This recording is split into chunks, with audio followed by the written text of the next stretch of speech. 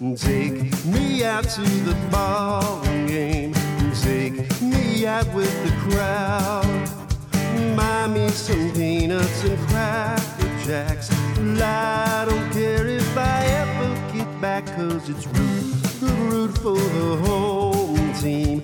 They don't win, it's a shame, 'cause it's 1, 2, 3 strikes, you're out at the old ball game. Welcome to Let's Get To, the baseball podcast from the fans' perspective. Now here's your host, James Christopher. And welcome to Let's Get To. I'm your host, James Christopher, and we are back. We've had a couple of weeks off, the way things fell with the World Series and stuff, and then just commitments we all had. We weren't able to get an episode out, but we've missed it. We're excited to be back, and we've got a great episode for you today. We're going to be talking a little bit about that World Series. We're going to have Alex Euclid on. He's a big Dodger fan. He actually made it out to the NLCS for 3 games. He's going to come on and talk about what it was like for his Dodgers to win the World Series finally. Scott McIntyre's here to talk a little bit about the season. We've got Andy Tom Cheston here to talk a little bit about the Astros and Dusty Baker. Now, we're recording this on November the 2nd, and that's an interesting date for a lot of reasons. One, yesterday was Dias de los Muertos. We are wearing our Corpus Christi Hooks Dios de los Muertos hat. It's a very cool day, particularly down here in Texas with that Mexican heritage on our state's culture. So, and I love the fact that so many of the baseball teams in the area do this, but the Hooks, that's where my heart is. See that? But also tomorrow is election day, and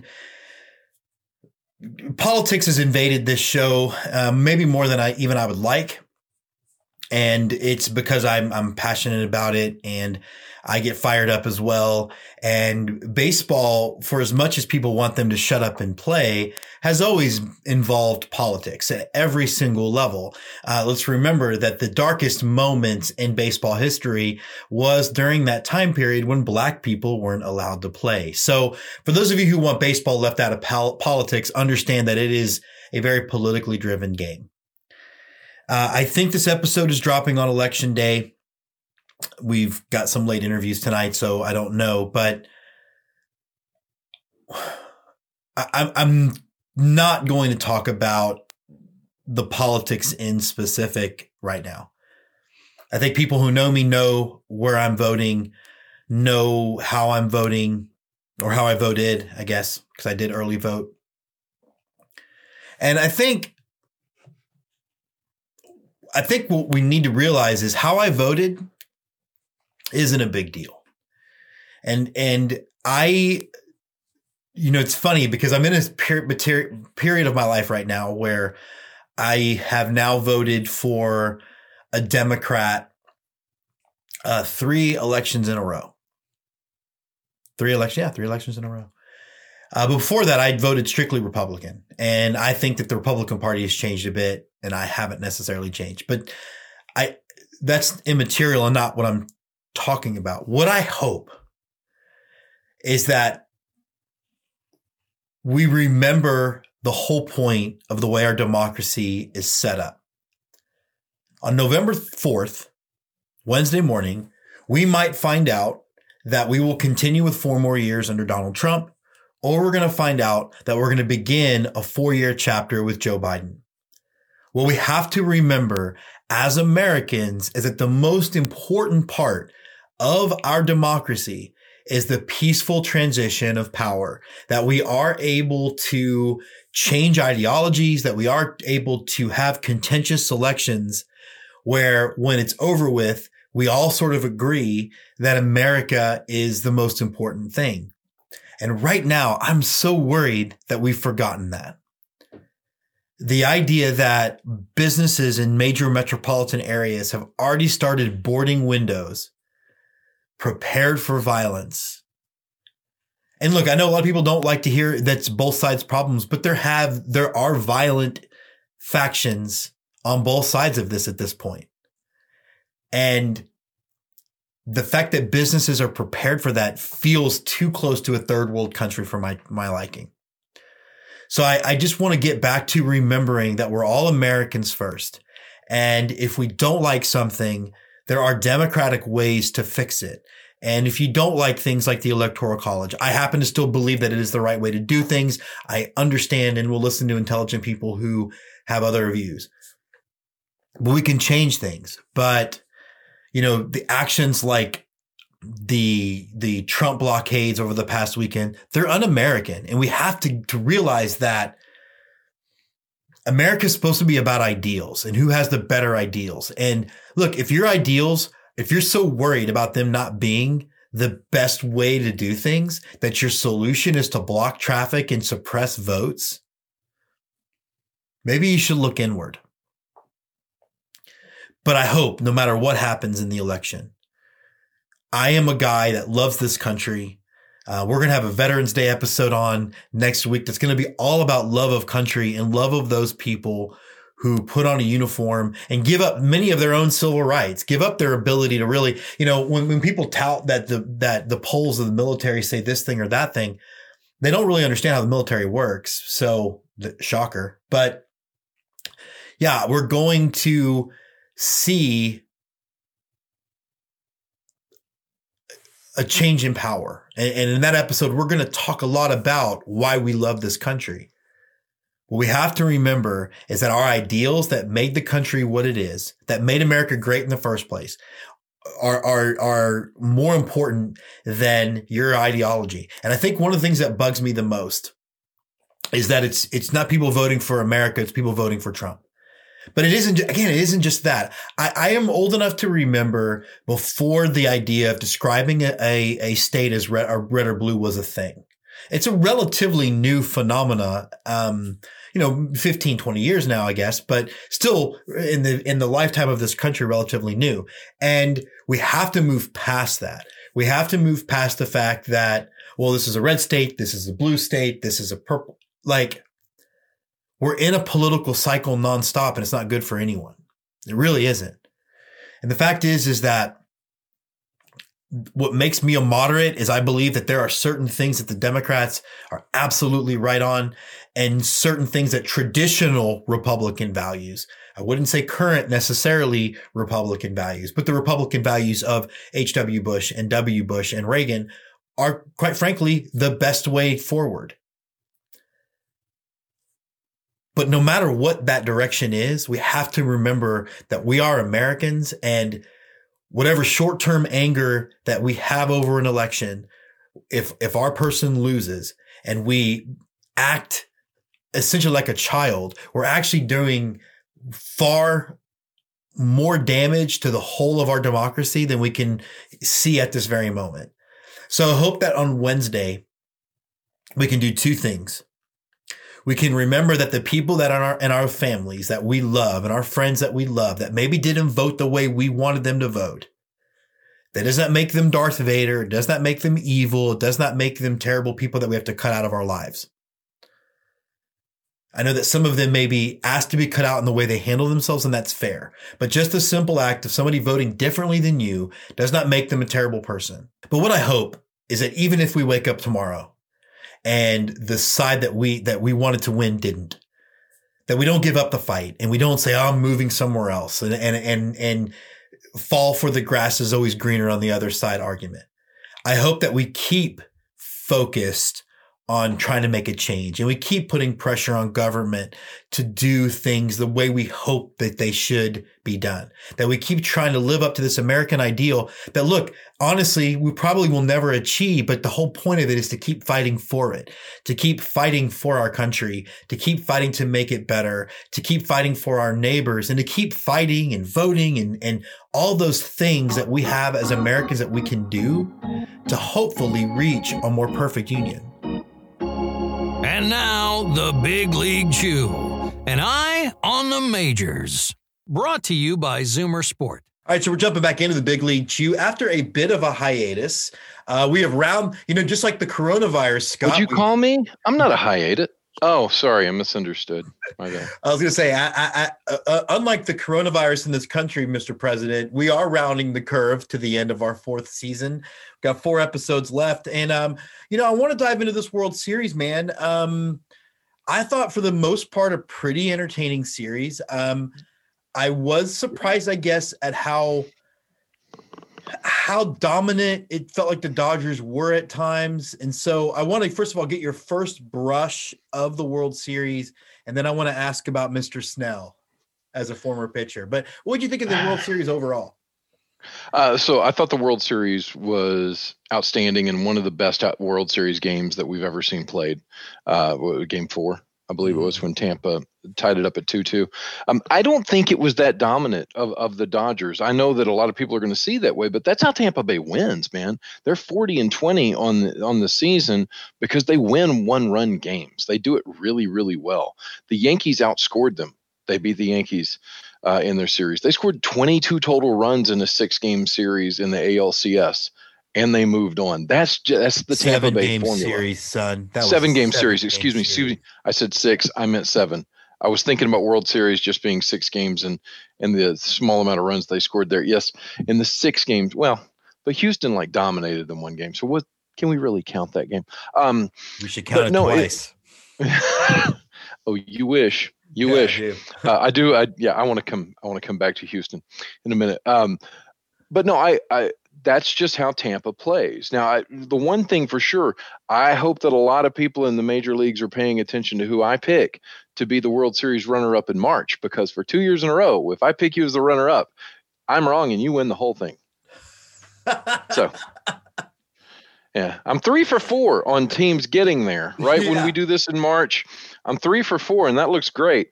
But I haven't picked a winner yet. But I'm that guy that boxes the exacta and his horses come in 1-3. But doesn't that speak though to why baseball's different than everything? You cannot predict you try to go in and predict an individual game and you will be wrong more often than not. Yeah. I do want to get to game 6 and the removing of Snell. And it's only I think maybe more interesting for those who paid attention to the ALCS, because he did do the same thing with Morton against the Astros, and that almost cost him. What were your overall thoughts on taking Snell out when he was pitching so well? This is an adult show, right? I mean, yeah. Languages. Fuck, shit, cock. If I was sitting in a bullpen, the fuck are you thinking? That's honestly what I thought. The fuck are you thinking? I and that's the first time I've dropped an F-bomb on this show, and it was well thought out and timely, if you ask me. You cost yourself the game. If you're not Kevin Cash, right? If you're not considered to be one of the elite managers at this level, and your team's not there in the first place, if it's not for you and the moves you've made throughout the year, you really have to worry if you're going to have a job in February. Yeah. For anybody else. I mean, that was as dumb as leaving Pedro in the game years and years and years ago, when Pedro was on like 120 pitches and everybody knew that he was out of gas. Man, Snell had so much gas left in him, and he was fired up. He was ready to go, and he was dealing, man. He was absolutely dealing. And Kevin Cash looked at his chart or whatever and said, well, we must do this, and pushed his glasses up and then went out and pulled him out of the game. And for as much as I don't like the way that Dusty Baker and Tony La Russa, now that he's back, how they manage what Kevin Cash did there, that blew up in his face. That honestly, that blew up in his face, and deservedly so. The Dodgers are a really good team. You can't make mistakes against a team that good with that much offense, and to start playing little matchups there when you got a guy that's just rolling. He didn't want Snell to see him the third time.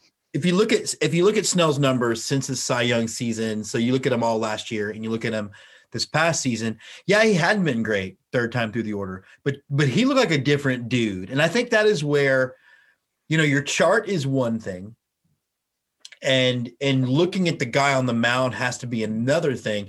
And I think the only person happy about that move was probably AJ Hinch, because now they can leave him alone for Game 7 of the World Series and take it. Mookie Betts was pretty happy to see that too, and said as much after the game. Yeah, he said so. They were all happy. And look, having played the game, if you got a guy that's out there rolling, it doesn't matter what his ERA is. If you got a guy out there that suddenly believes in himself and he's throwing stuff that you just can't put a bat on, or you can't put it on there solidly, and for some inexplicable reason they pull the guy out of the game, man, it's freaking Salsa and Morocco's time. It's sitting there. I mean, because now you've got you're having a party. You've got a chance. And I felt again, like in a 1-0 game, it was too tight to pull in. Going back to the ALCS Game 7, you saw that exact same reaction in the Astros dugout when they took Morton out. They took Morton out on 58 pitches.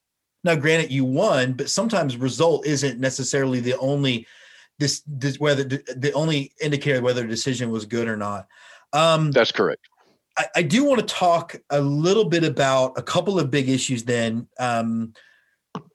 with Major League Baseball right now. Right. The biggest thing, and our buddies before the pitch kind of talked about it on their video they just dropped.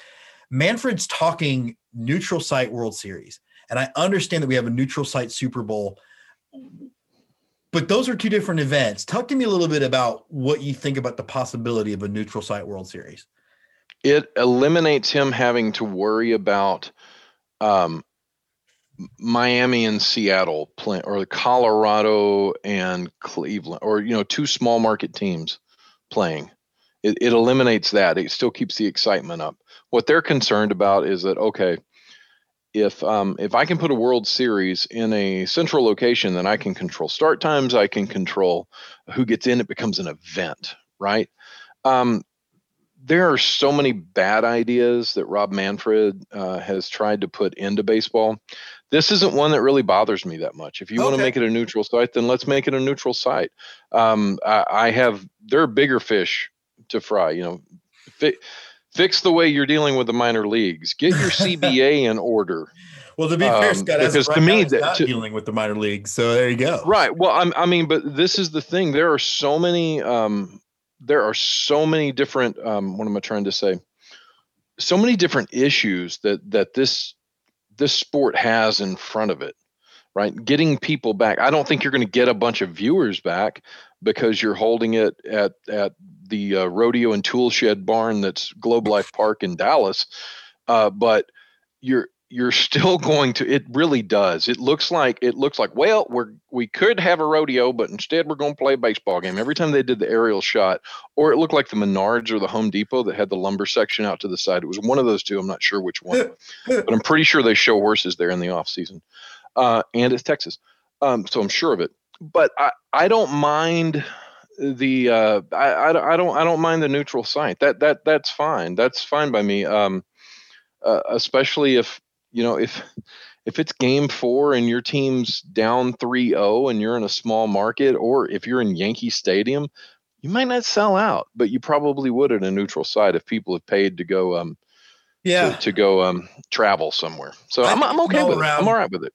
I think it's an all around awful idea. I think one of the things that you run into is baseball World Series is mostly played during the week. Are you going to have disinterested third-party fans wanting to show up for the weeknights? The people that you do, you'll end up having a much more corporate crowd. I don't think you'll have – like the Super Bowl, the crowd energy is pretty dead. And I think what's cool about baseball, for that pitch going, you get the rocking, raucous crowd. So I think it's an all-around awful idea. I want to talk about managers that have been hired. So let me get out my walker first. If we're but here's what's interesting about that. So, the Tigers hired AJ Hinch about 30 minutes after his suspension ended, which shows us again how much we really cared about anything that occurred in the Astros in 2017. We don't. But the interesting thing about the La Russa hire was apparently the White Sox thought they had Hinch, and they actually released a promo graphic that had Tony La Russa's photo and name, but AJ Hinch's signature that they went back and replaced. Is that the only way they arrive at La Russa? What do you think of this La Russa hire? I think that Reinsdorf went behind. I think the ownership went behind their back. I think the ownership said, this is what I want. And he didn't, for whatever reason, whether Hinch didn't choose them or where at the last minute he said, I don't want to write the check out to this guy who may have a little stink on him, even though I agree with you that he doesn't. And I'm going to go with this guy that managed us 40 plus years ago or whatever it was, and pulled out the La Russa hire. I also think that it has something to do with the fact La Russa was hungry, and La Russa saw Baker, Dusty Baker's similar age, sure. And La Russa thinks he's still got it in him. And I'm going to tell you something. Tony La Russa is really, really good. Just ask him. I can't freaking stand him. Okay, you're a Cardinal guy, and you are not a fan of this dude. I've never been a fan of Tony La Russa. I think Tony La Russa, he has the problem is now, does he bring Scott Spezio and Mike Matheny out of retirement to be his his central core players like he was used to? I know they're in their 50s now, but I'm sure Tony can find a way to plug them in because he took them with him from hop to hop everywhere he went. I don't think it's going to work out. Well, it may work out for the White Sox because they have so much talent to begin with. But I think there's a lot of better, younger managers on the market that can fit with today's type of player. And I just don't know how well it's going to fit. But I mean, I will say this, the White Sox and the Astros have to play in the ALCS, though, do you think it'll be all day games to make sure that Dusty and Tony get finished before their bedtime? It's a possibility before the buffet at Luby's closes. I mean, you got to think about those early birds, but we'll take the 10:05 a.m. start because we need to be done. I do think what's interesting, though, from an actual baseball perspective, is that the Astros maybe ended up with the better end of the stick because I think, the Astros are a veteran team that kind of run themselves and needed a guiding hand. The White Sox are still on the come, and I think they're going to be great, but I think that they still – I don't know. I think to your point, I don't know that they feel like I don't know that La Russa is going to be able to motivate young players, whereas Dusty Baker doesn't really have to motivate. That's not his job. Yeah, I don't know how it's going to go. Also at 76, and he's, let's face it, La Russa's been out of the game for a decade. Yeah. We'll see. We shall see. It's not the hire I would have made. I heard that Bruce Bochy was second on their list also. So it's not like Reinsdorf didn't want youth. Reinsdorf wanted, I think Reinsdorf ownership felt like, hey, we have a young team. I want an old guy in charge that knows his way around the ropes. And I want someone I feel comfortable with. And that was Tony La Russa. And Bochy to me would have made even more sense because even though he's also old, he had less time removed from the game. Like he'd only been retired for 2 years. In fact, I wanted Bochy for the Astros job. He just didn't want to go back in that soon. Real quick, then, thoughts on the idea that the Red Sox are probably going to rehire Cora? They're not going to get any better. It doesn't matter who. I mean, they've got so many broken pieces in the Red Sox right now. They've got injuries to deal with. They've got absolutely no pitching. They've got a depleted minor league system. If that thing still exists, they can bring in Cora. That's fine. They could hire anybody. And I don't think it's Tony La Russa. They could hire just about anyone, right? What other old managers? They could hire the ghost of Sparky Anderson to fill out a pseudo uniform with Don Zimmer as his bench coach, and let the Red Sox are depleted. I think the big interesting thing in this offseason, I'm going to tell you the most interesting thing to me, you have free agency that's about to start up, and no one has a clue what their finances are looking like right now. Yeah. So the free agency market this year is the craziest thing ever. And in St. Louis, we got Wainwright and Molina that aren't signed. And we just let Colton Wong potentially go too, because nobody knows what this is going to look like.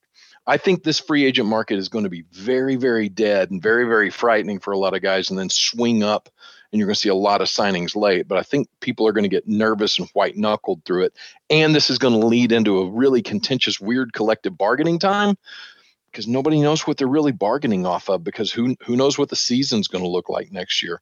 This offseason has me excited in kind of a way that you're sitting back wondering if the two trains are going to collide. The Minor League Mind with Jess Canaster. So we're excited to be back on the Minor League Mind. We've had a bit of a hiatus. Time is a flat circle, but yet we've only been it's been a few weeks, man. How are things?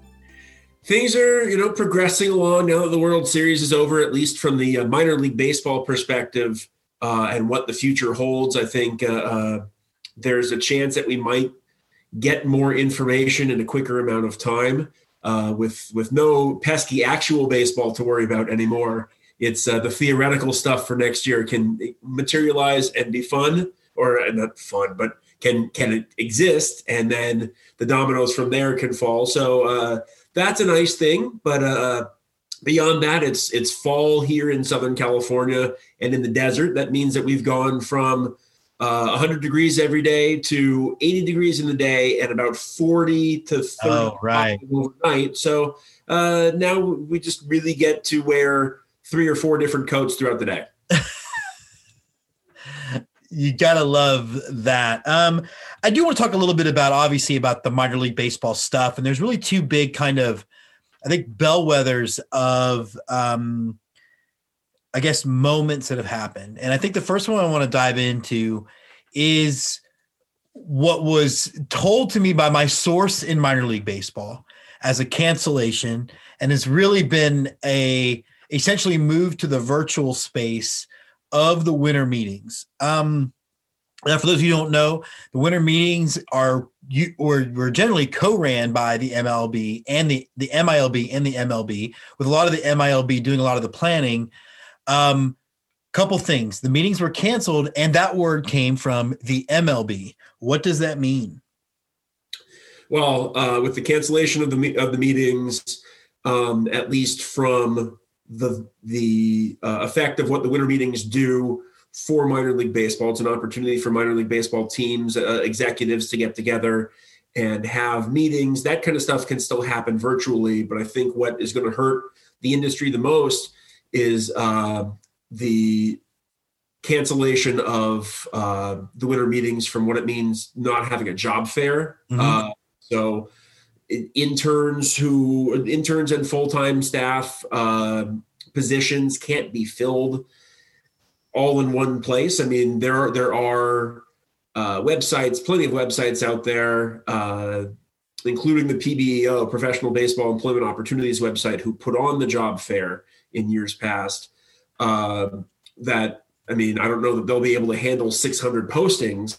So we'll see how that kind of works out. But I think from the industry of minor league baseball, what takes the biggest hit is not having the trade show, where promotional items, upgrades to stadiums, which that's going to be a big thing for minor league teams moving forward. New scoreboards, new lighting, whatever it may be, that's all on display, at the trade show. And it's really an opportunity. I mean, it's taking advantage of the fact that all of these decision makers are in the same place at the same time. And it can be a big, giant sales pitch to people who have money to spend on bettering their product, bettering their stadium for their fans. And if you ever wanted an idea of just how big the industry of baseball and minor league baseball in particular is, go to the trade show. This isn't just, 160 teams, but these are businesses that make jerseys, make specialty jerseys, even down to last year we had we saw a booth for event insurance. Like, this is truly an industry that, because of COVID, ground to a halt, and now will look incredibly different when we finally do finish rounding the corner on this virus, as the Orange Cheeto told us yesterday. I think that's the impact maybe people are missing. Yeah, I mean, and it's not like at the trade show, it's people looking for their big break, people looking, vendors looking for their big break, looking to get noticed by anybody in minor league baseball. I mean, there are plenty of first-timers into the industry of sports or into the industry of baseball who appear at these trade shows, but which only occur at the winter meetings for the most part. I mean, sure. There has been a larger one in the last few years at the promo seminar now, the MILB Innovators Summit, which is maybe going forward a better place for it anyway. But if it goes forward, if it goes forward, that's something to argue on a different day. But new era, big name. They're at the trade show because it's an opportunity for everybody to see what they have to offer. Sure. And if nothing else, you've already placed your order, but you want to see in advance of what it looks like because you don't want to wait. Yeah. And I was thinking of, you're exactly right, because New Era's there, Louisville Sluggers there, Wilson's there. I was thinking of the company Dugout Mugs, which has become kind of the go-to promo item to get. They are hot, and they started by having a booth at the winter meetings not that many years ago. Like, it really can squash, I think, entrepreneurship by not having that event. Excuse me. Yeah, it's another opportunity for people who want to do business together to be together. It makes it easier. And I think, we found throughout this pandemic that we have the ability to do a lot of the same stuff that we were doing before virtually. And in some ways that's easier, but in some ways I think it also hinders the ability to do business in the same, to the same degree. You can still accomplish the same task, but you're not accomplishing it with as much success, maybe. And so, or at least not the same level or degree of success, because you can't show off some stuff nearly as well when you're looking at it through a video camera as you can when you can hold it in your hands. Sure. Talking about the dugout mugs, you can see how well engraved they are, and you can feel how heavy they are, and be able to make better decisions that way. And I think it does hurt business. And it's another way that all of this minor league contraction, affiliation loss, whatever you want to frame it as, another way that's going to affect the business of minor league baseball. Well, let's talk a little bit contraction then, because that's obviously the topic we can never get away from. Major League Baseball did it to us again, Jess, because, a few weeks ago we had the Appy League announcement and we both had to walk away saying, okay, well, that at least feels like Major League Baseball is keeping their promise. But they are keeping high quality baseball in at least that community that was going to lose it. Now the rumor, and I think it's still a rumor, but it's pretty substantiated, is that the Appy League will become another collegiate wood bat league. Now, Jess, explain to the people the difference. Why is this version of a collegiate wood bat league different? I'm sorry, the New York Penn League is becoming another collegiate wood bat league. Why is what they want to do in the New York Penn League different than what ended up happening in the Appy League, which admittedly you and I both liked? Well, the Appy League, won, and I think the biggest difference between that league and any other league in minor league baseball is all of the teams in the Appalachian League are owned by their major league parent clubs. So that has its own tie-ins, and it makes it easier to make money-related decisions because you don't have to consult with the owners because you are the owners. Sure. You bypass it's hard and probably inconsiderate to think of owners of minor league teams as the middleman, but that's kind of how it's playing out at this point, that major league owners are going to make the decisions that they want to make and everybody else be damned. So that's one difference. But I think the biggest difference as it pertains to the logistics of it is the New York Penn League, unlike the Appalachian League, which is going to be Major League Baseball said they want to make it for freshmen and sophomores. The New York Penn League is going to be for seniors. And where that really might not work logistically is college seniors are eligible to be drafted. And if you're going to hold a season in the middle or I guess surrounded by the draft, which is now not, had it been done, because the way the New York Penn League has been set up, most of those players in years past are guys who recently got drafted because the draft is within 2 to 3 weeks ahead of the start of the New York Penn League season. Right. If the draft now being in July, still only 20 rounds, but if the draft with the draft now being in July, and you want to start a New York Penn League, a 60-game season, which I think is what they announced they want to do, you want to start that maybe a week or two before the draft, you might be losing players to the draft, and it creates, I think, a more difficult circumstance because it remains to be seen how the players are going to be recruited to the teams, if it's going to be like the Northwoods League or the Cape Cod League or any other summer collegiate league where the teams get to do their own recruiting of players. Right. Are you going to go after a guy that you might have for a week because he's going to be drafted, or with the draft only being 20 rounds, is that going to be something where, this guy's a senior, he wasn't picked after his junior season, we don't have to worry, because if he impresses from here, then he might sign an undrafted free agent contract after the season.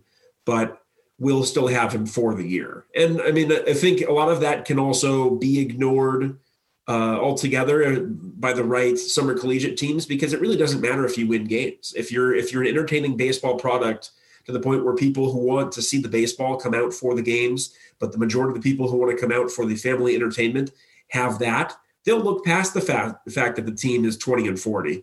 If they can come out and have a great time and have cheap beef, great hot dogs, and have the ability to have their kids run around beyond the outfield in the play area and take pictures with the mascot, because ultimately that's what sets minor league baseball apart is the entertainment aspect off the field. Yeah, it's interesting because that is I think you're right, the hard part on the recruitment. So for those watching, collegiate summer league GMs, they're not like minor league GMs in the sense that they do have to put a roster together. They do have to find players, and they're, like you said, there's a recruitment process. And yeah, you would almost have to say, we're going to try to get a guy who we think's really good, but won't get drafted. So that way you have consistency across those 60 games. Now, generally speaking, do you know, and I should have researched this, but how many games does the New York Penn League, is it about 80 that they usually play? New York Penn League, I believe, is 78. So they're losing about 18 dates. When you're talking about, on the one hand, 18 games, not a lot, but that's 20% of your season. How does Major League Baseball plan to keep that financially viable, or do you think they even can or care to? Well, I think where it gets harder, because the Appalachian League, as it played last year, the rookie levels below the short season, they played fewer games. Actually, I take that back. I want to say New York Penn League maybe played closer to 80 or 90 games. Yeah. It's an even bigger chunk of the schedule, home schedule, that's going to be missing. But whereas with the Appalachian League, it was easier because they were losing maybe just a couple home dates off the schedule. If it's more than 6 or 10 games, that's a big deal. I mean, when you think about it, even the full season teams, 10 games is a seventh of their schedule, and seven games is a tenth of the schedule. So one homestand makes a huge difference, even at the full season, even at the AAA level. You lose 7 home dates, and that's a lot of money that you don't have. That's a lot of money that you can't spend on employees. That's a lot of money you can't spend on promotional items, and then it all trickles down from there. So in terms of MLB keeping leagues like that viable, they haven't. I mean, maybe they do care, and whatever they have planned, they just haven't announced yet. I mean, they haven't announced anything. That's the thing, though. They haven't announced anything, and we are, like you said, we're in November. We are now getting to the point where, it's one thing for maybe the New York Penn League or the new Collegiate Appy League. They still have 8 or 9 months, I guess, to start making some of these decisions. But it does seem like time's running short, and I don't get a feeling that Major League Baseball really has a handle on the situation at all. Well, I think they have the handle on it that at least what they've demonstrated, they have the handle on it that they want to have, which is, we want to control our, again, using a business term when talking about people kind of sucks, but kind of have to. They want to control their assets. They want to control their future big money makers in players. They want to control how they go through the minor league system. And I can understand that if, they're worried about having their high draft picks get injured because of something that was avoidable or something like that. But I mean, if it's unavoidable, that happens. But they want to have as much control over every level of the development process that they possibly can. And so anything beyond that, they don't necessarily, or at least they haven't proven that is something that they care about at all. And so, I think people who have either because they want to or because they've had to look at other aspects of the Major League Baseball takeover of the minors, they can look at this and say, Major League Baseball is really dropping the ball, so to speak, because there's this they're doing wrong, there's this they're doing wrong, there's this and this and this. And from the business perspective of only looking at what Major League Baseball is doing, how it's going to benefit them, those things don't appear. It's not, I mean, it's almost as if people like us are looking through it through a microscope, but I think it's really just that people who aren't looking at it that way are more looking at it with their eyes closed. Go Astros, a focus on H-Town hardball. So we are back here on Go Astros. We are joined by Andy Tom Cheston, rocking that Portland Pickles hat like it's nobody's business. I mean, it's not a gherkin, but it'll do. It'll do. Hey, I want to talk about a couple of things. First of all, let's talk about the second oldest manager in baseball. Tony La Russa? Is Tony older? Tony's older than Dusty, I think. Whenever they had the sand that they both wrote their ages in when they were born, it's washed away and eroded off the planet by now. So I don't really think it matters. Yeah. I'm sure there's some soothsayer out there that could tell you with some amount of certainty, but it's still going to be off by centuries. By centuries.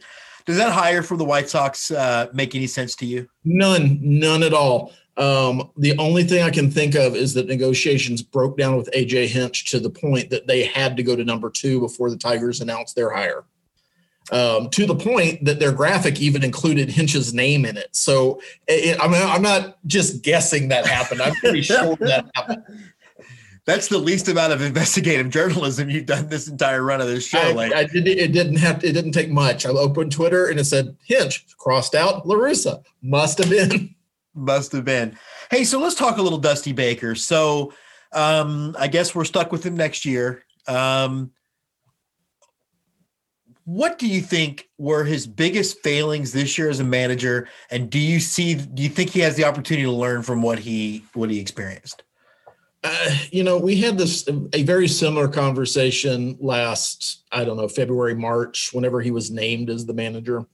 I don't think that Dusty Baker is the kind of guy at this stage in his life that cares to learn from the error of his ways. He can say that he understands analytics or sports track or whatever overall overarching noun that he uses to apply to everything that the Astros analytical team does.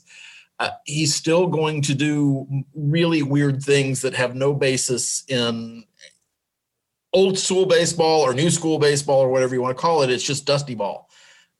It's the same behavior that drove the Giants and the Reds and the Nats nuts. He doesn't know how to manage a bullpen. He doesn't do it effectively. It's a lot on hunches until it's not, and then all of a sudden he's got to go righty-lefty. Billy Beane doesn't care about righty-lefty.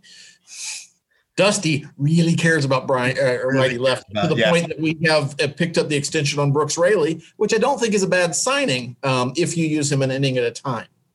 If you're going to extend him to a 4th hitter, 5th hitter, then you've got issues, which he demonstrated throughout the year. And Dusty demonstrated he can't read that in his pitchers. So it literally is this thing where every time out, I might pitch to 3 guys, I might pitch to 72 guys. No one knows. And no one knows their role because he won't tell them. And that's one of the things that the Giants, the Reds, the Nats all said about Dusty Baker is he doesn't define a role for anybody.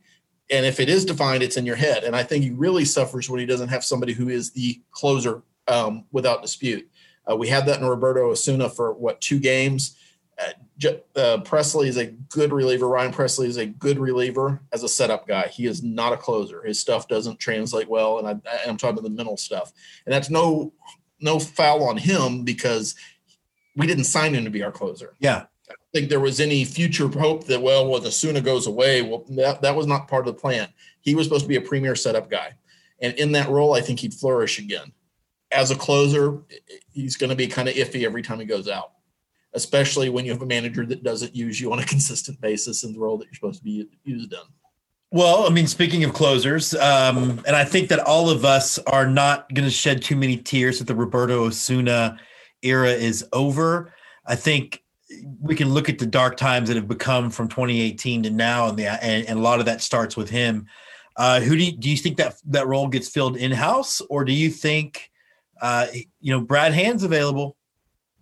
I really would like to see, and I think the issue is that no matter what Chandler Rome or Jake Kaplan or that group of guys tells you, nobody knows what James Click's plans are. maybe not even James Click at this point.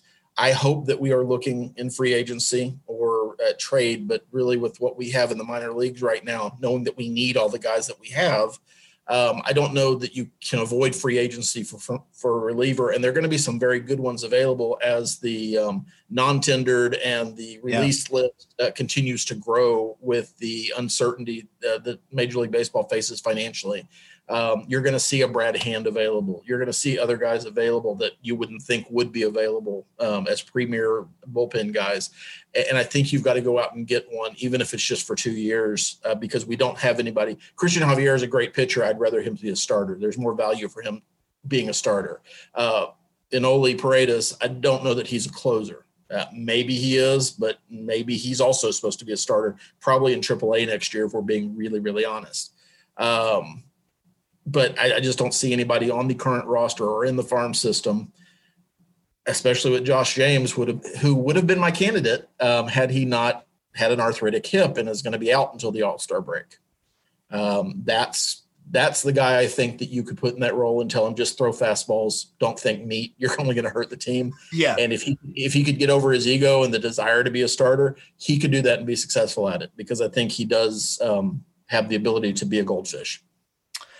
I was talking in an interview that I think is actually going to play after yours in the show, but beforehand, to our Dodger buddy and he was talking about how he sees the offseason profiling where 5 or 6 teams that have money, and I think the Astros are among them, are going to have this real ability to grab a lot of talent on short-term deals with the uncertainty of the CBA coming up. How do you think all of this plays into that? I think it's a big part of it. I think there's going to be an unprecedented amount of players available. And when the market is flooded like that, you're going to be able to find bargains, and you're going to be able to find premier pieces for maybe not as much as you would have expected to pay for them, just because there is going to be so much competition. Loop from the Rays, for instance, was non-tendered by the Rays. He's a guy that's available that I would love to see in the Astros bullpen. Charlie Morton was non-tendered, or at least it isn't going to have his option picked up. Yeah, I'm pretty sure we would build him a house in Houston where he decided to come back there. And he wants to play another couple of years. So I think there's going to be – I think one of the things that I know we're going to talk about is the qualifying offers that were extended or not extended. And I think Michael Brantley is going to be available for much cheaper than he normally would be, which might be good for the Astros if he enjoyed being here, to re-sign him for less than certainly the nearly $19 million that the qualifying offer would have had to be. Yeah, so that's what I was going to ask you about. So the qualifying offer to George makes sense. If he takes it, bully for you. And there's been some people that think he might actually take it and then look for that big deal after a year when maybe the economy looks more normal. To your point, though, do you think that them not offering it to Brantley means they think they have the chance to re-sign him? I mean, because it seems like if you think he's going to walk, you offer him so you can get the draft pick, right? Right. But I think the danger is that Brantley's not stupid. He's going to be entering his age 34 or 35 playing year in 2021, assuming there's a season. And he's not going to get $19 million on the open market. The Yankees aren't interested in signing him, and I think they're the only team that would overpay for a player at this stage in the game like that. He's a great player. He's a guy who has questionable legs. He is a guy who needs to spend some time during the year at DH. I think the Astros can accommodate that, especially if we paid enough for Yordan Alvarez's bionic knees to play left field at least a little bit of the time. Then you have an opportunity to go get a guy like Brantley for maybe $10 million a year.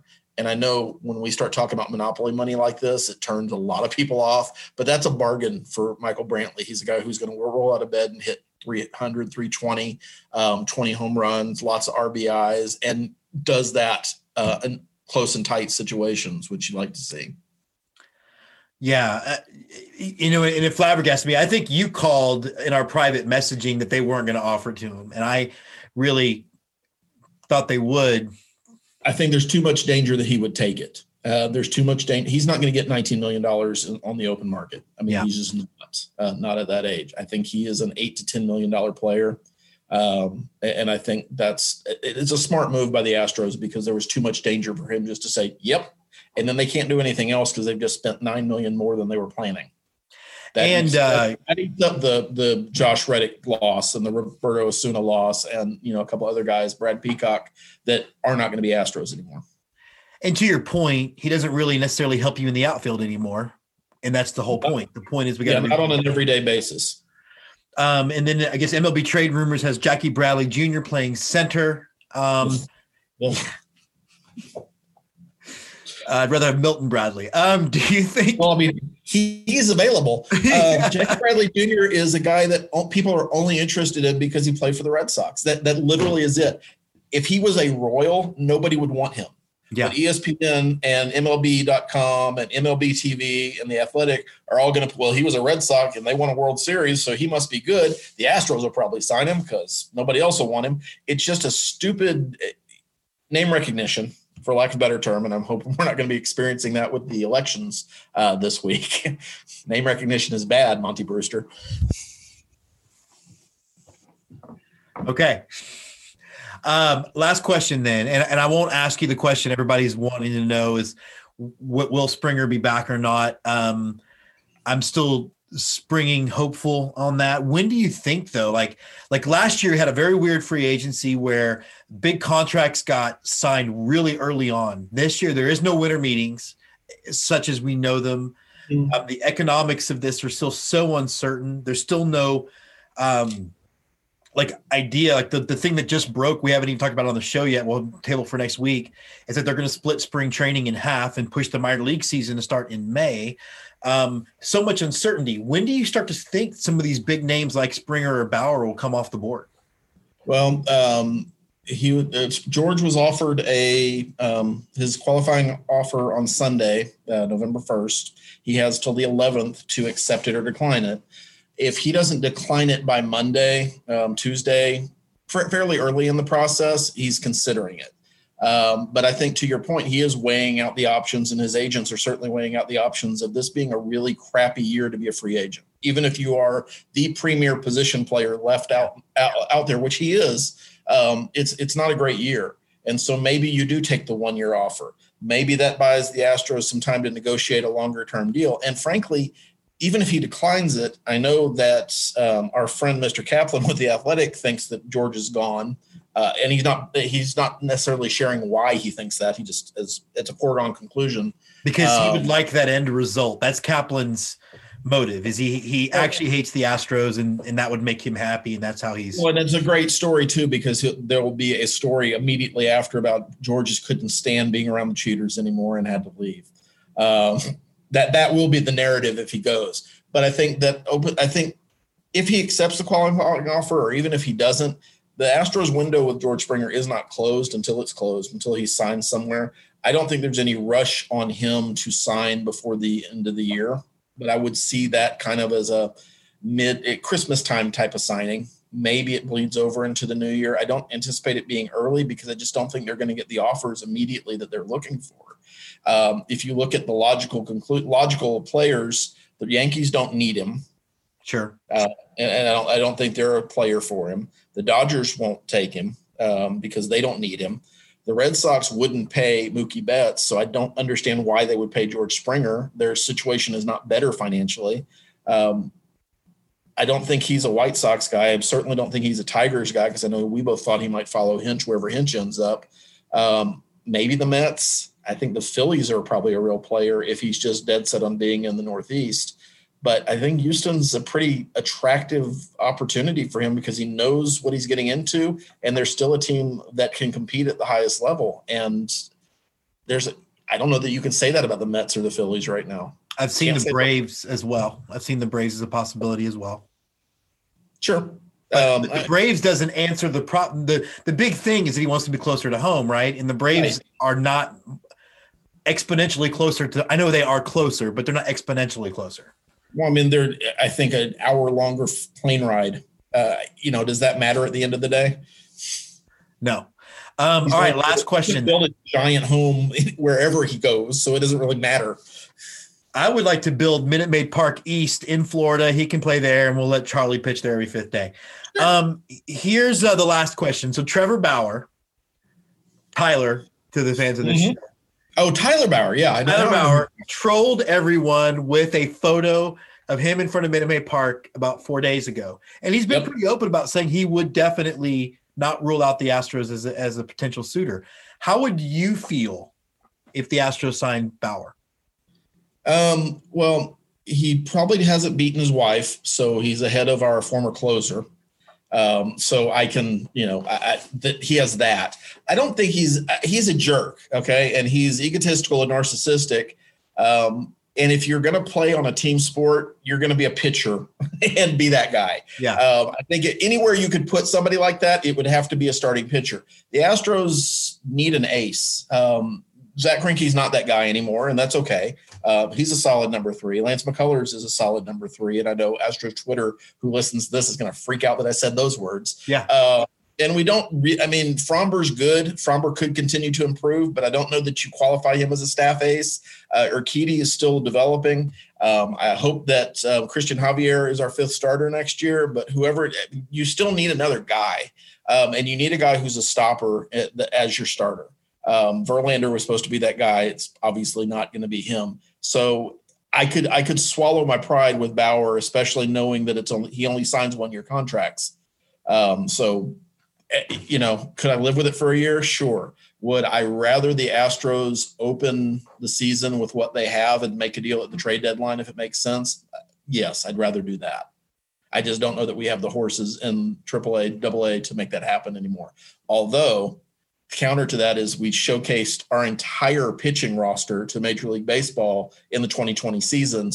And they all performed pretty well. So you may have a buyer there that wants a cheap player control kind of pitcher, and we could be a provider for that at the All-Star break or at the trade deadline.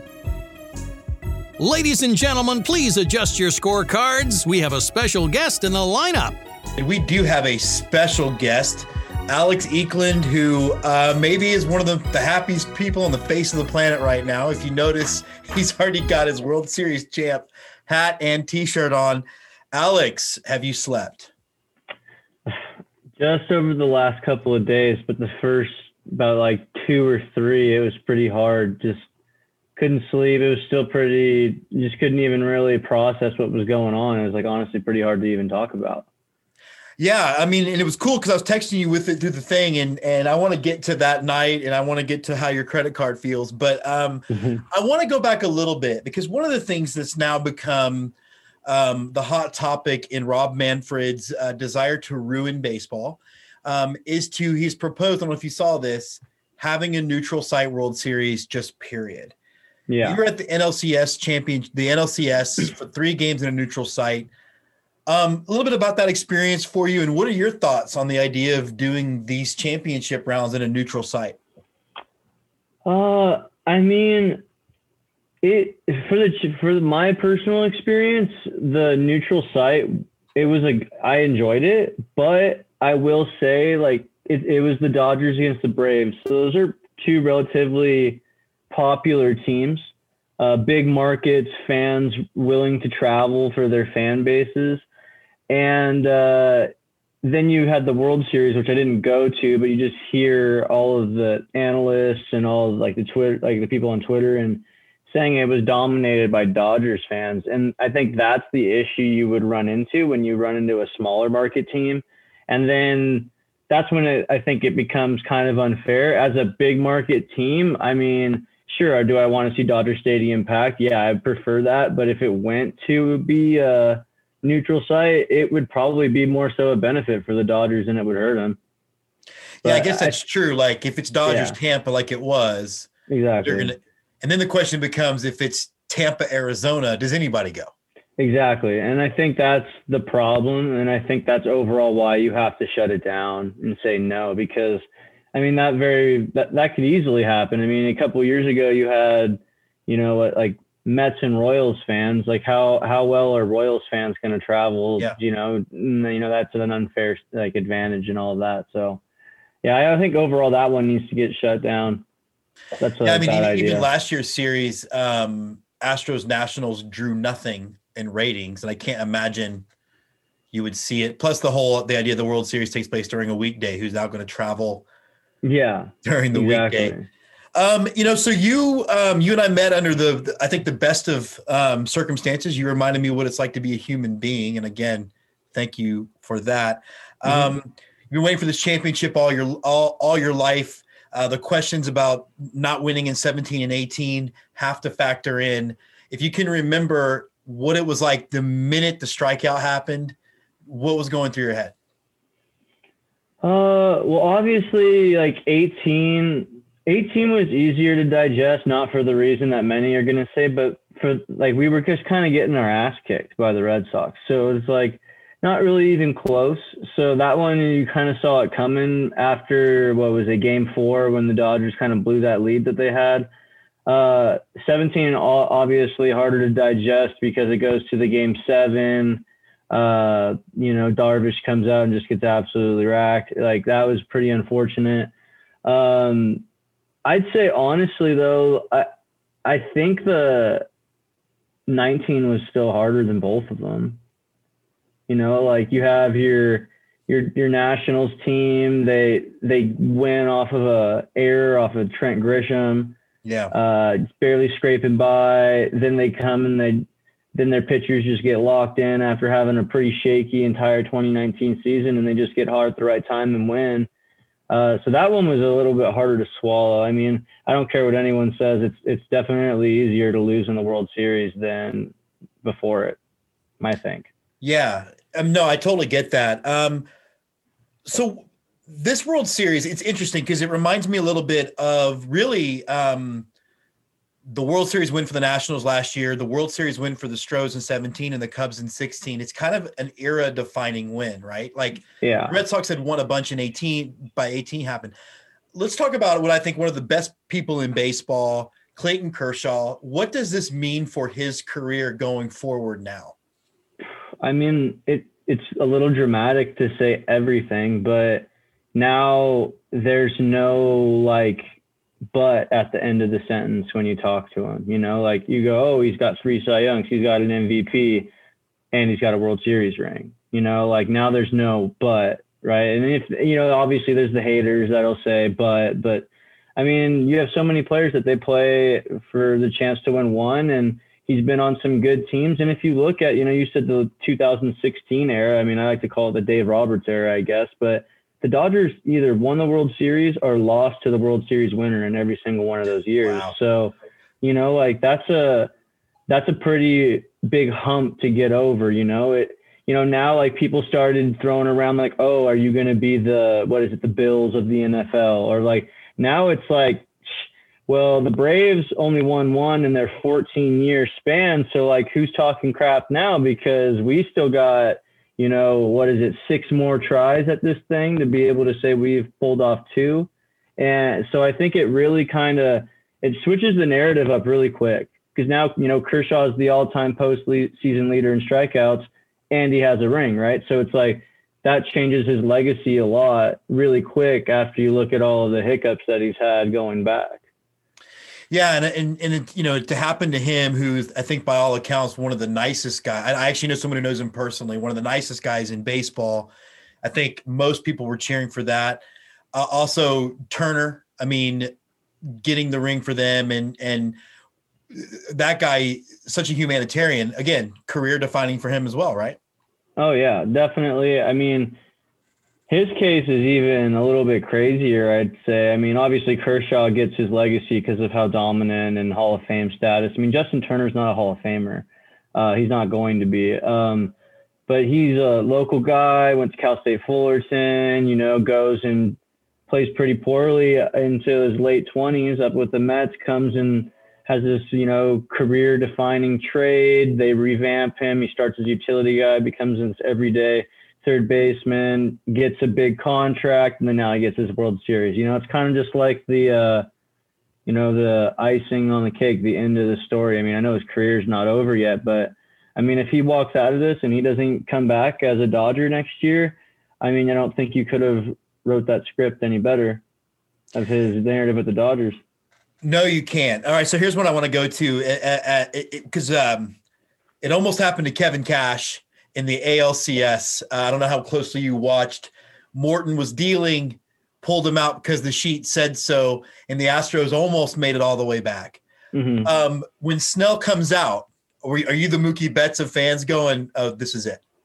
I mean, I wasn't that confident, but I was still like, what the heck is going on? Like, don't get me wrong. Like, I like analytics. I think they have a big place in baseball. I think really though, when it comes to the postseason, you got to throw a lot of it out the window. And I know I get it. And I understand the reasoning.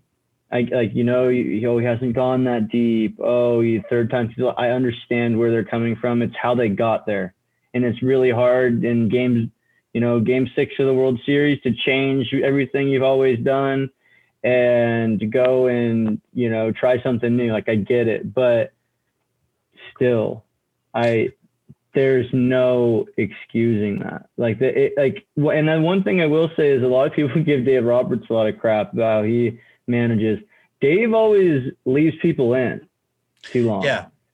And that, I feel like, if you got to be the manager that, dies on the cross for his guy like that, I'd rather be that guy than the person at the end of the game. Like, I don't know if you saw Snell's interview, but it's like, how does he explain to the media how he's feeling without like bashing his manager? And he's bashing him, but like, I think he's got every right to, but I'd rather have the media bashing the manager alone than both the manager and then the player having to like kind of feed into it, Yeah. I don't know. That's just how I feel about it. But well, and I think with the Snell thing too, is that he had not looked that dominant since his Cy Young season. Like, again, we watched him in the LCS and he gave up maybe only 2 hits, but there were like rockets at people. Like, you could see the writing on the wall. Yeah. This was a dominant performance. And if you're trying to force the game 7, you want to save your bullpen anyway. Like, to me, it made no sense. But I think, the Dodgers were wire to wire,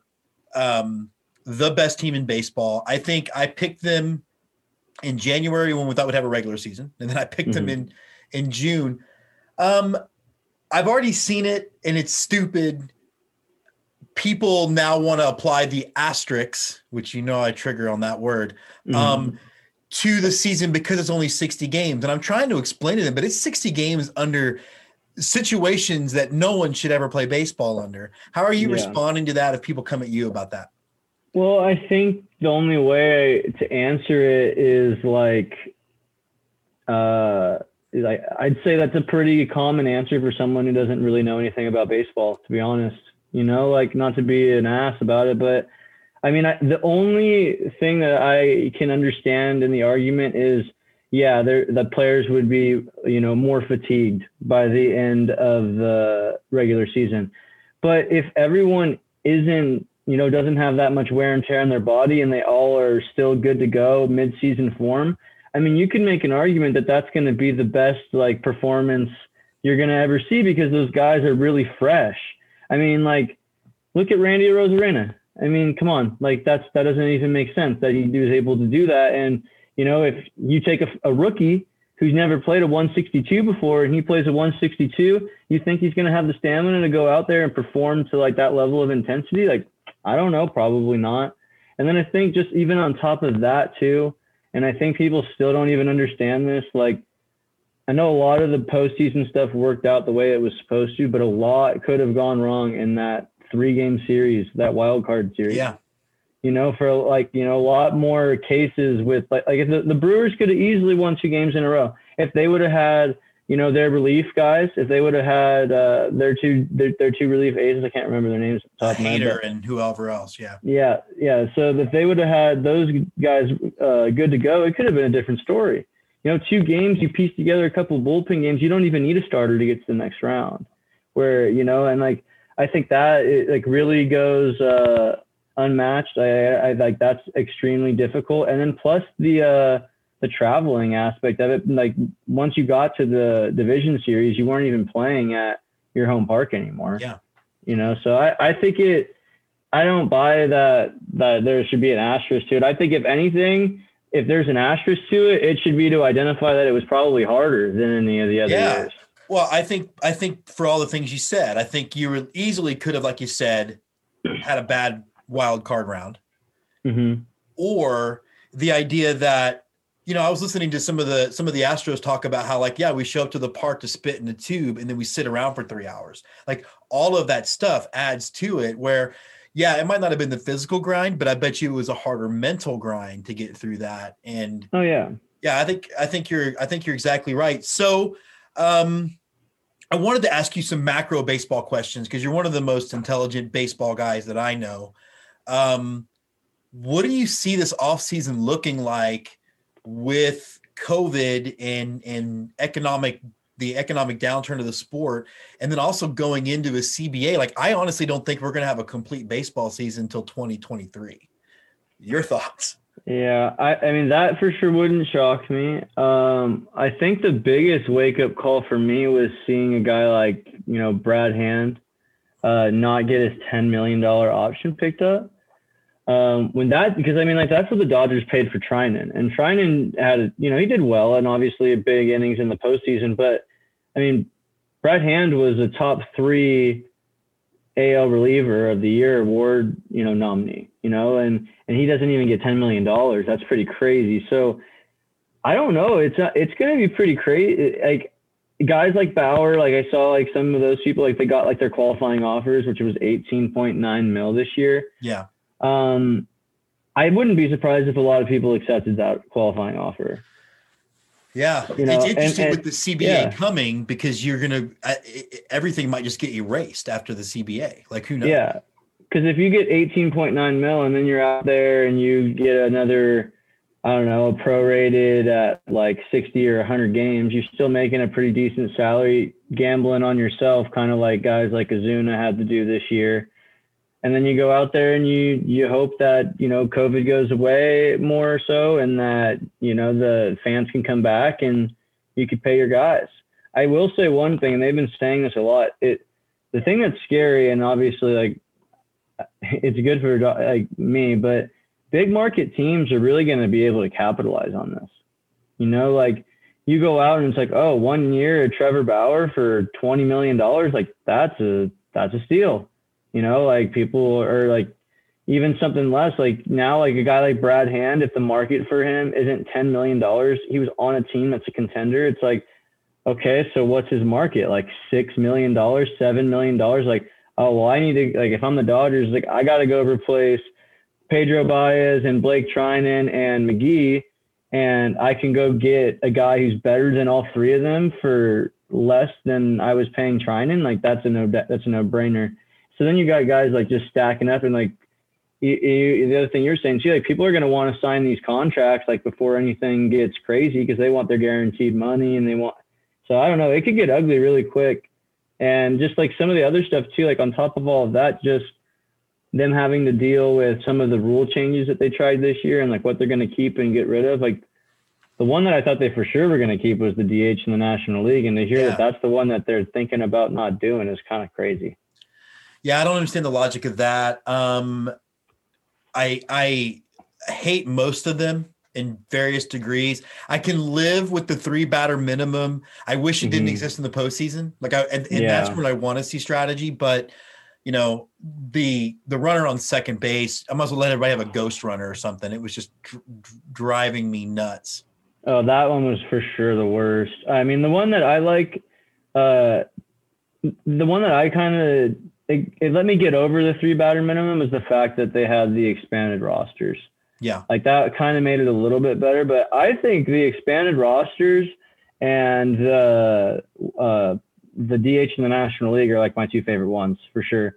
I mean, I like seeing like the dynamic that you saw in the World Series. You had like the Rays, who their offense is obviously their weakest link, and so they needed to carry a deeper bench so that they could go matchup base. And the Dodgers were vice versa. They had a year where they were a little bit more consistent in their lineup. So they were able to go and match up against the Rays and get more pitching depth. So it was just kind of, I like the way that it worked out like that. Like, I like the different strategies that teams use. Like, you take all the different analytical teams and you see how they base their strategy. And I think that's like why the postseason was so fun this year. Yeah, it was. I think they hit a home run, pun intended, with a 3-game wild card. I think baseball should never be a one and done sport. Yeah, 100%. Just the nature of that. And I'll be honest too, because I do so much minor league baseball stuff. I didn't hate the 7-inning doubleheader. Like, I know I didn't either. Yeah, you're used to that in the minors, and it's kind of cool. Like, you don't. Yeah. Because you guys live in a really nice area. We have a roof. We don't get double headers very often, so it was just sort of neat sometimes. Yeah, I like that a lot, and it's kind of cool because, like, I don't know, it gives you, and this will probably make some old school baseball fans roll over in their grave, but like to see somebody go out there and like throw a complete game shutout, even though it's 7 innings, you don't see a 9-inning complete game shutout anymore. To even see a 7-inning one's kind of cool, and I don't know, and I like it too because I feel like it lets the pitchers pace themselves differently, and you see better stuff out of them because they know it's like, oh well, at 7 innings. I can get through that in 110 pitches, even if I'm not pitching well. So let's just go pedal to the metal and see what I can do. And I think that was like a really, Trevor Bauer thrived with the 7-inning doubleheaders. Yeah, he did. He is Alex. You guys got to check him out. So Alex, where can everybody find you? You do some of the best baseball content out there. And again, a great human being, which is should be discounted in 2020. Where can everybody find your show? So on Twitter, my personal handle is @AlexEklund31. So I'm on there talking about stuff, willing to interact with anyone who wants to talk baseball. And then on Instagram, the podcast that me and a couple of my other buddies just recently started is @TheAverageBros_take. So if you want to go and check us out, that'd be awesome. We release stuff every week. We talk about football, college football, baseball, and just kind of anything in between the sports. Show me the merch, the best from the pro shop.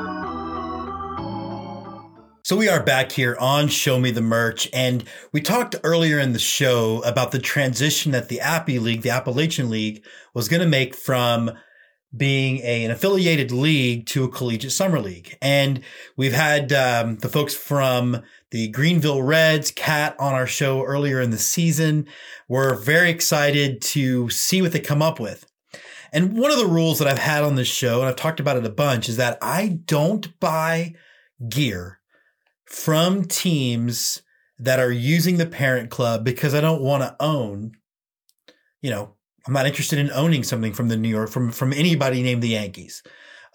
Pizza Rats, I'm all about it. And that is that constant discussion. And one of the things where I often do is I say something like I'm absolute. And then I look at something and think, but that's clever.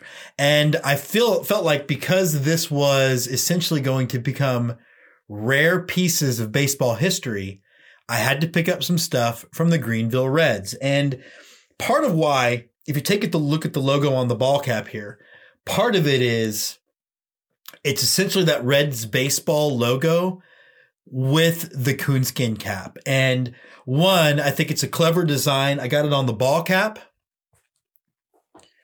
and on the baseball tee that I can't wait to wear. But one of the things I love about the logo, and again, on the baseball, and they even sent me a really cool lanyard to wear. So I love the logo for a lot of reasons. It does harken back enough to the Reds look without being a Cincinnati Reds look. And we all know that Davy Crockett from Tennessee told everyone that they could go to hell. He was going to Texas. And I think that coonskin cap ties enough into my identity as a Texan that it just grabbed me. And so while we're very excited to see what Greenville comes up with when they get to adopt their own identity that reflects their own community, we are going to hold this stuff in a very, very special place in our hearts. So thank you to Kat and everybody from Greenville for getting this stuff out to us. This just in. News from minor league baseball. All right, so we are jumping back onto Let's Get To's breaking news segment. We do have Jess back, and it's just weird because we had no news, Jess, and now we've got at least some substantiated rumors about some of the teams that could be moving, might be moving, that we broke from Ballpark Digest. What have we read? Well, so basically, Ballpark Digest broke a story Monday morning, November 2nd, because there's nothing else happening this week to follow. So in the next week and a half or so, we might know more if not full details of what's planned or what's going to happen for realignment. Obviously, it still has to be agreed upon. But the early reportings of at least the California League that it was going to stay at 8 teams, the Lancaster Jethawks would drop out, and the Fresno Grizzlies would drop from AAA down to the California League. That seems to be, according to a reporter from baseball or from Ballpark Digest, that has been leaked information to him from the negotiations from the MLB side, that's what's happening with regards to the California League. The California League also would be going from high A to low A. That's something that had been talked about for a while, but it seems like at least that part of it might be happening. I think the biggest news in regards to all of that, on top of one of the teams that was on the list seemingly confirmed that they are going to lose their affiliation, is the shakeup at the AAA level. The Fresno Grizzlies will be dropping down, and if this high A low A swap does come to fruition, the Fresno Grizzlies would be going from AAA all the way down the ladder to the new lowest level of affiliated baseball, to low A. They'd still be playing full season baseball. They'd still be playing 140 games. That might be changing too, but they still be playing full season, whatever that may be in minor league baseball in the future. But the other big news of AAA is what was expected in terms of teams coming in. The Sugar Land Skeeters from the Atlantic League and the American Association St. Paul Saints, seemingly both moving to AAA baseball. What league, undetermined, but I believe the original alignment suggested that the PCL would go down, the Pacific Coast League would go down to 10 teams. Yeah. Which seemingly sets up nicely for Sugar Land to go into the PCL, because one of the teams dropping from the Pacific Coast League, or actually two of the teams dropping from the Pacific Coast League to the Texas League, would be the Wichita Wind Surge and the newly minted AAA team, the San Antonio Fish, got a whole 1 year in AAA before being relegated back to AA. So that's kind of the big news. The AAA or the AAA shakeup. Oh, and then the third team taking the place of the Fresno Grizzlies, really at the AAA level, would be the Jacksonville Jumbo Shrimp. That one shocked me, but that one actually made a lot of sense to me. The Jacksonville Jumbo Shrimp, from a business perspective, are one of the best ran, one of the most, I think, fan-friendly affiliated minor league baseball teams. Of the list, though, what of this shocks you the most?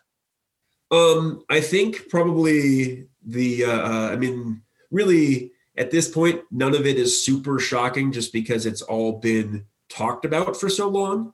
And I think when the official list comes out, which is still unknown, but when the official list comes out, that's where the real uproar is going to be, because I think there are going to be some major surprises of teams that thought they were safe, or other teams that were on the list that saved themselves and have salvaged their affiliations.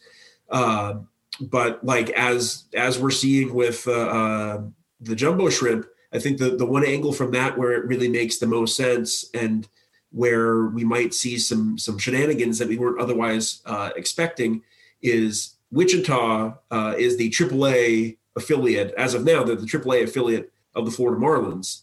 The Miami Marlins, the AA affiliate being Jacksonville. Right. So now theoretically the Jumbo Shrimp could be the AAA affiliate of the Marlins.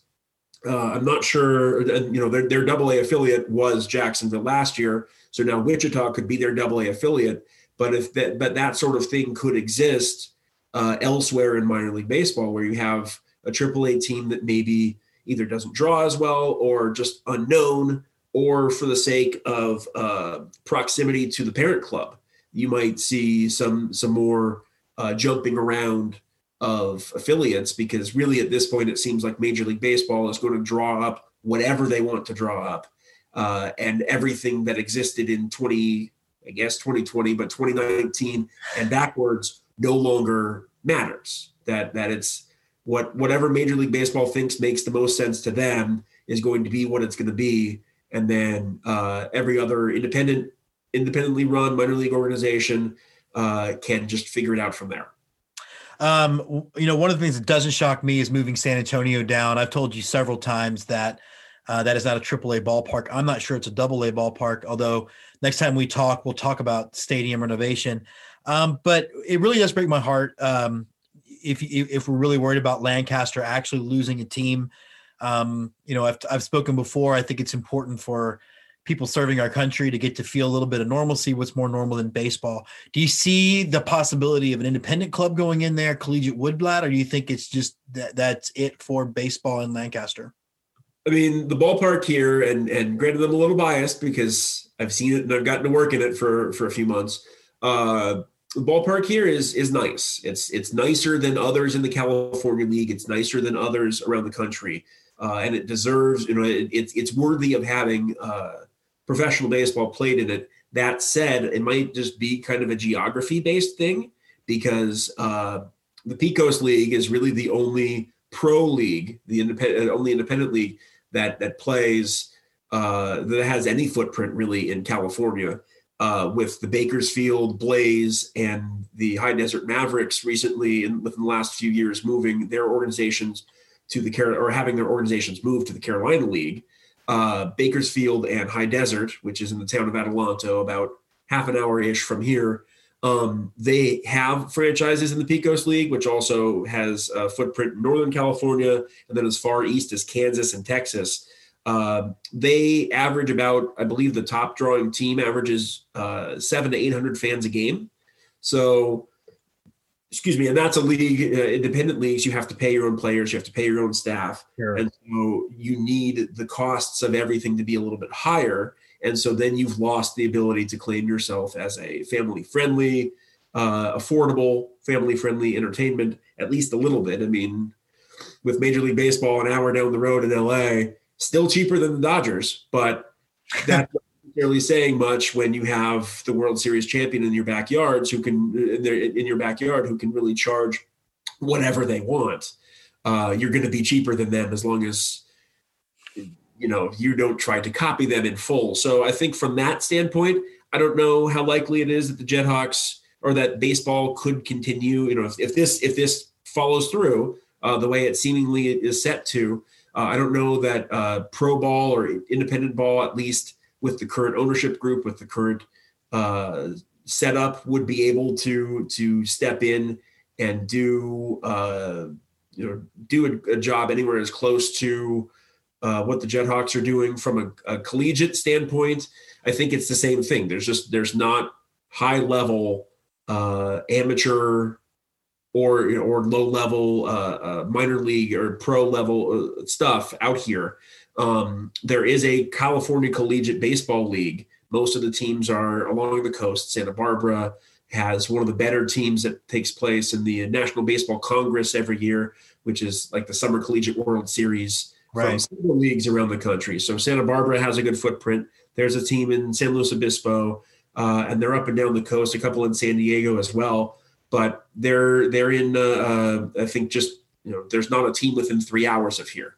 And so dropping back to, the conversation from our last conversation about talking about losing affiliates losing games and the schedule being shortened. So the home schedule being shortened and what you can do with that money, Summer Collegiate just doesn't play very much. And so if you only have 20 or so home games, especially the fact that you're playing a lot of teams in either the Pecos League or the California Collegiate League that play in high school ballparks. And just to kind of frame it here, we're talking California high school ballparks, which means they probably don't have they don't have a video board on their scoreboard. They maybe have an electronic scoreboard. It might be hand hung, and there's a decent chance they don't have lights.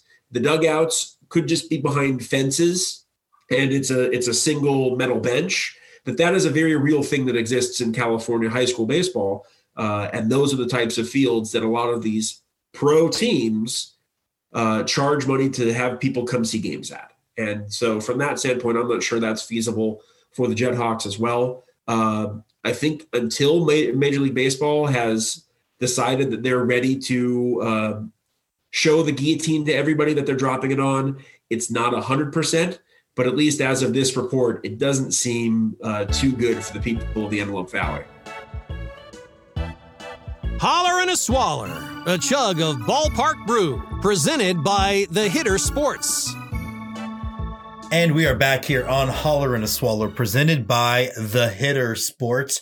Follow him at The Hitter Sports. And, it's funny because when I love something, I'm essentially passionate and fired up about it. I get involved, and clearly I love baseball because I do a baseball show, but I am also your ultimate Christmas friend.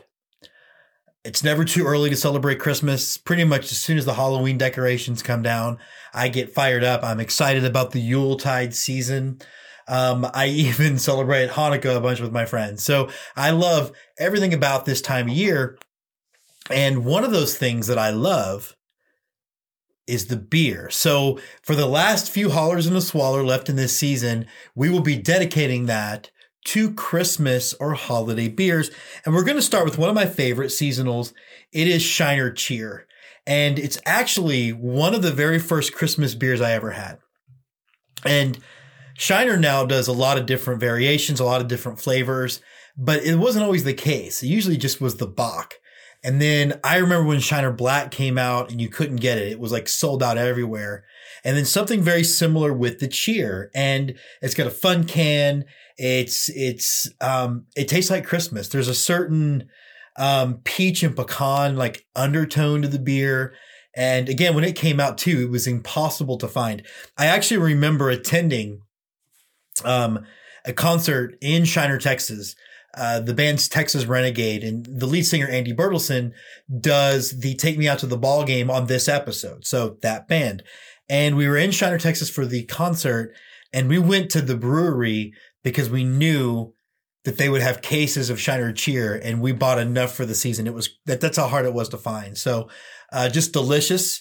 And so we are going to open this bad boy, my first Shiner Cheer of what I'm calling the extended holiday season. Again, we're going to go with cans. We're going to send out a toast to Madeline Marco, Bella Marco, two of my absolute favorite people on the face of this planet, and just great Dodger fans, both of them. Madeline actually grew up going to Chavez Ravine. The Jerry the Peanut guy, I guess his name is. I don't know. I'll have to have her on to talk about it. But she's a crazy Dodgers fan and really just had an amazing experience watching them win the World Series. Texting with her back and forth was so great. Her daughter Bella is one of my absolute favorite people. I was her film teacher for 4 years and friend and collaborator. So very happy for them. Very happy for Alex, who was on the show earlier. Very happy for Cam Doherty. There's obviously a lot of rivalry, and there's also a lot of noise kind of ran between particularly Astros fans and Dodgers fans, and we all know why, and that's not worth rehashing. They should be really proud and happy, and I'm proud and happy for all those people because they're good people. And the thing is, in 2020, I am excited for anybody that can have something good happen to them. And again, like I said earlier, miss me with this whole, it was only 60 games, because it was 60 games like no one's ever had to play. It was a little bit longer in the playoffs. So it is a championship. There is no asterisk next to that thing. It is well deserved, well earned, and I cannot be happier for those people. So holler and swaller, baby.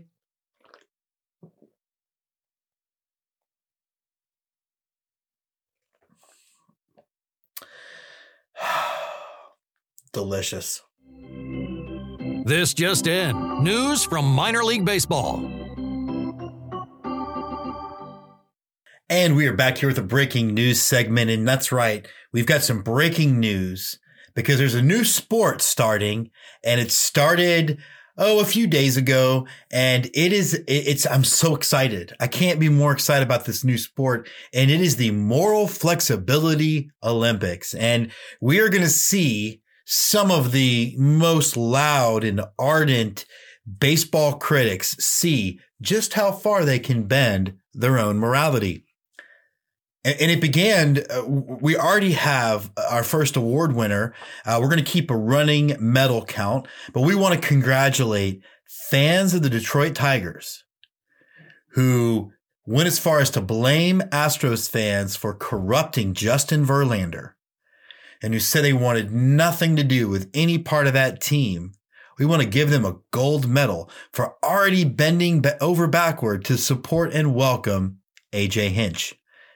You guys allowed AJ Hinch to be unemployed for all of 30 minutes from the minute his suspension ended.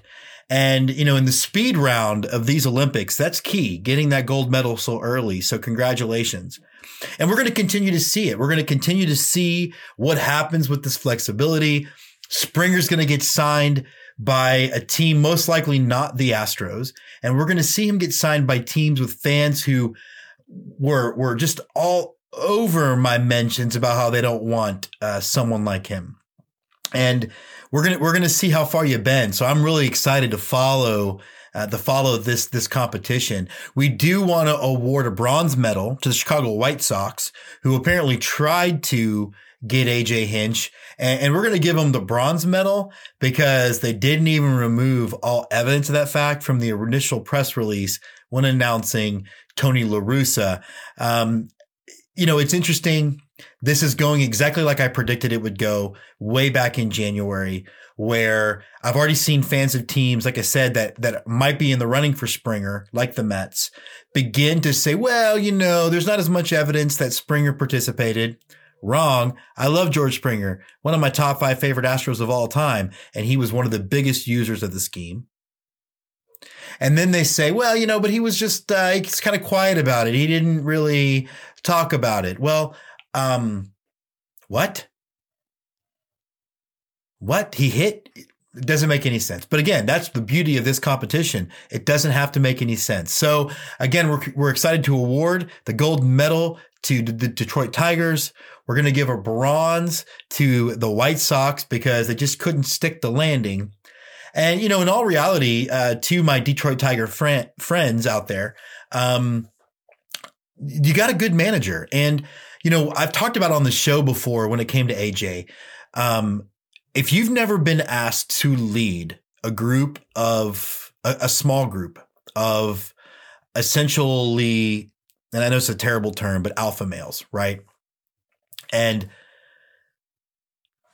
when you have a team, it's a very delicate balance to walk. And as a former non-commissioned officer, I know that there were transgressions that maybe my guys committed. Not everything had to be ran up the flagpole. Not everything had to be followed the letter of the law, because to do so meant damaging the effectiveness of the whole team. And it's something that you have to learn. And honestly, to the Detroit Tiger fans out there, you should be excited. I don't think he would make the same mistakes in 17. I think you learn. I think that's the thing we're all forgetting, is that most of these guys in 17 were kids or young in their jobs like AJ. And I don't think that the same manager in 2019 was the same manager in 2017. And I think you'll end up getting a good manager. I think he's going to end up turning that team around. And honestly, I'm going to root for the Tigers. And I fully expect George Springer to end up there. And I think that would be a great boon for both of you. But so AJ Hinch going to the Tigers. Congratulations to the Hinch family. Congratulations to AJ, and congratulations to the Tigers for coming in gold in our first event of the Moral Flexibility Olympics.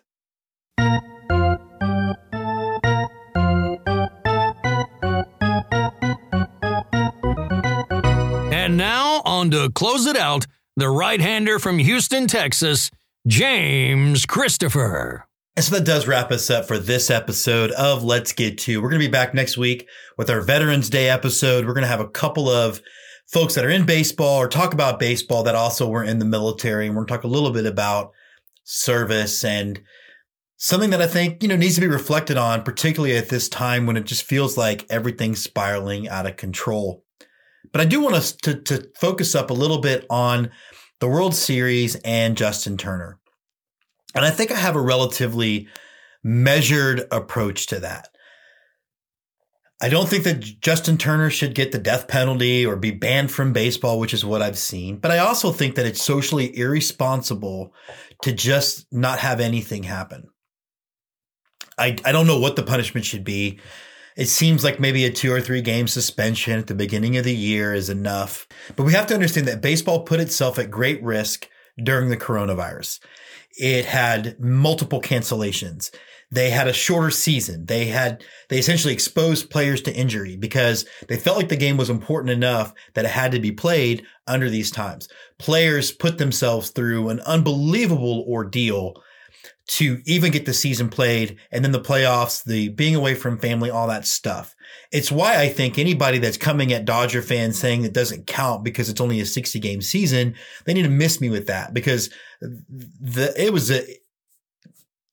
just as much an ordeal as 162, but just in a different way. That being said, I've always said that, and I remember when someone came to me after the Astros were busted in 17 and they said, listen, how do I talk to my kids about cheating and their heroes? And the first thing I tell them is maybe don't have your kids have athletes be role models, because that's, first of all, stupid. Go down to your local VA hospital and there are some real heroes to introduce your son to. If you're looking for athletes to raise your children, then you probably shouldn't have them. But here's the thing. I like Justin Turner a lot. I bought his hat on Baseballism to support his charity. I think he seems like the right kind of dude. But that being said, he sent an incredibly bad message, plus exposed his fellow players to risk by leaving the place they quarantined him and then taking his mask off. There's lots to unpack. One, I don't believe for a second that Major League Baseball found out about that positive in the 6th, 7th, or 8th inning, whatever it was. I believe that they had indications beforehand, and if it had been any other player on any other team other than a Dodger or a Yankee, they would have been pulled out before the game started. There's nothing you can tell me that would convince me otherwise.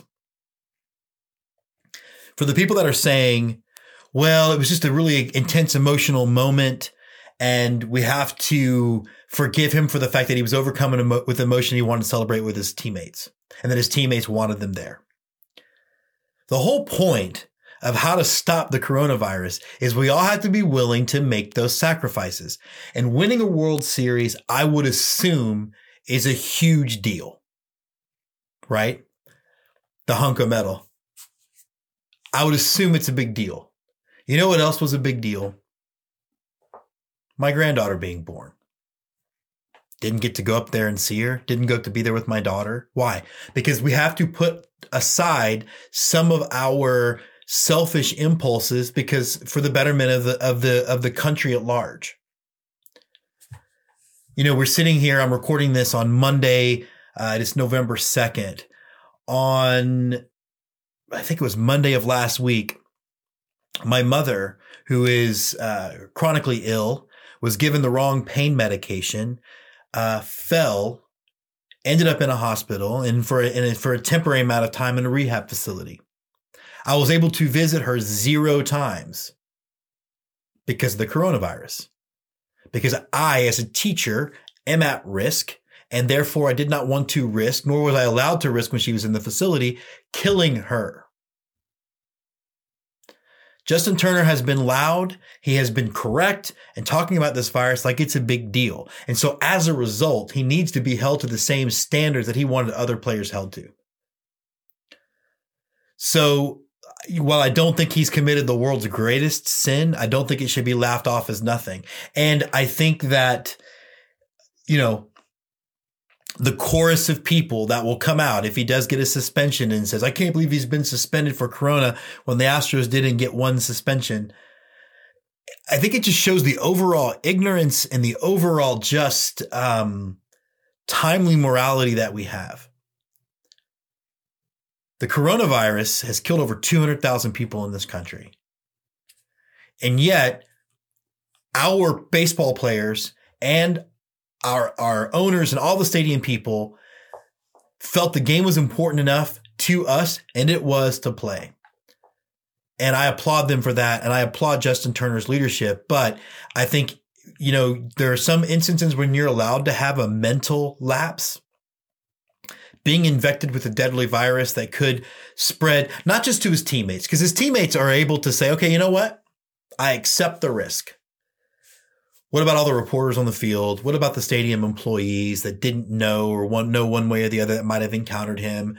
What about relatives and families of other players? They didn't get that choice, and we need to quit putting athletes on such a pedestal that we don't care about them. We just care about what's going on with the athletes. We don't care about all the ancillary people that it took to make that World Series run and all that stuff. So, I think he deserves a suspension. I would say 3 to 5 games feels like enough to at least send the message that this is serious, especially when it's beginning to look increasingly like we're going to continue to be dealing with this virus as baseball 2021 rolls into play.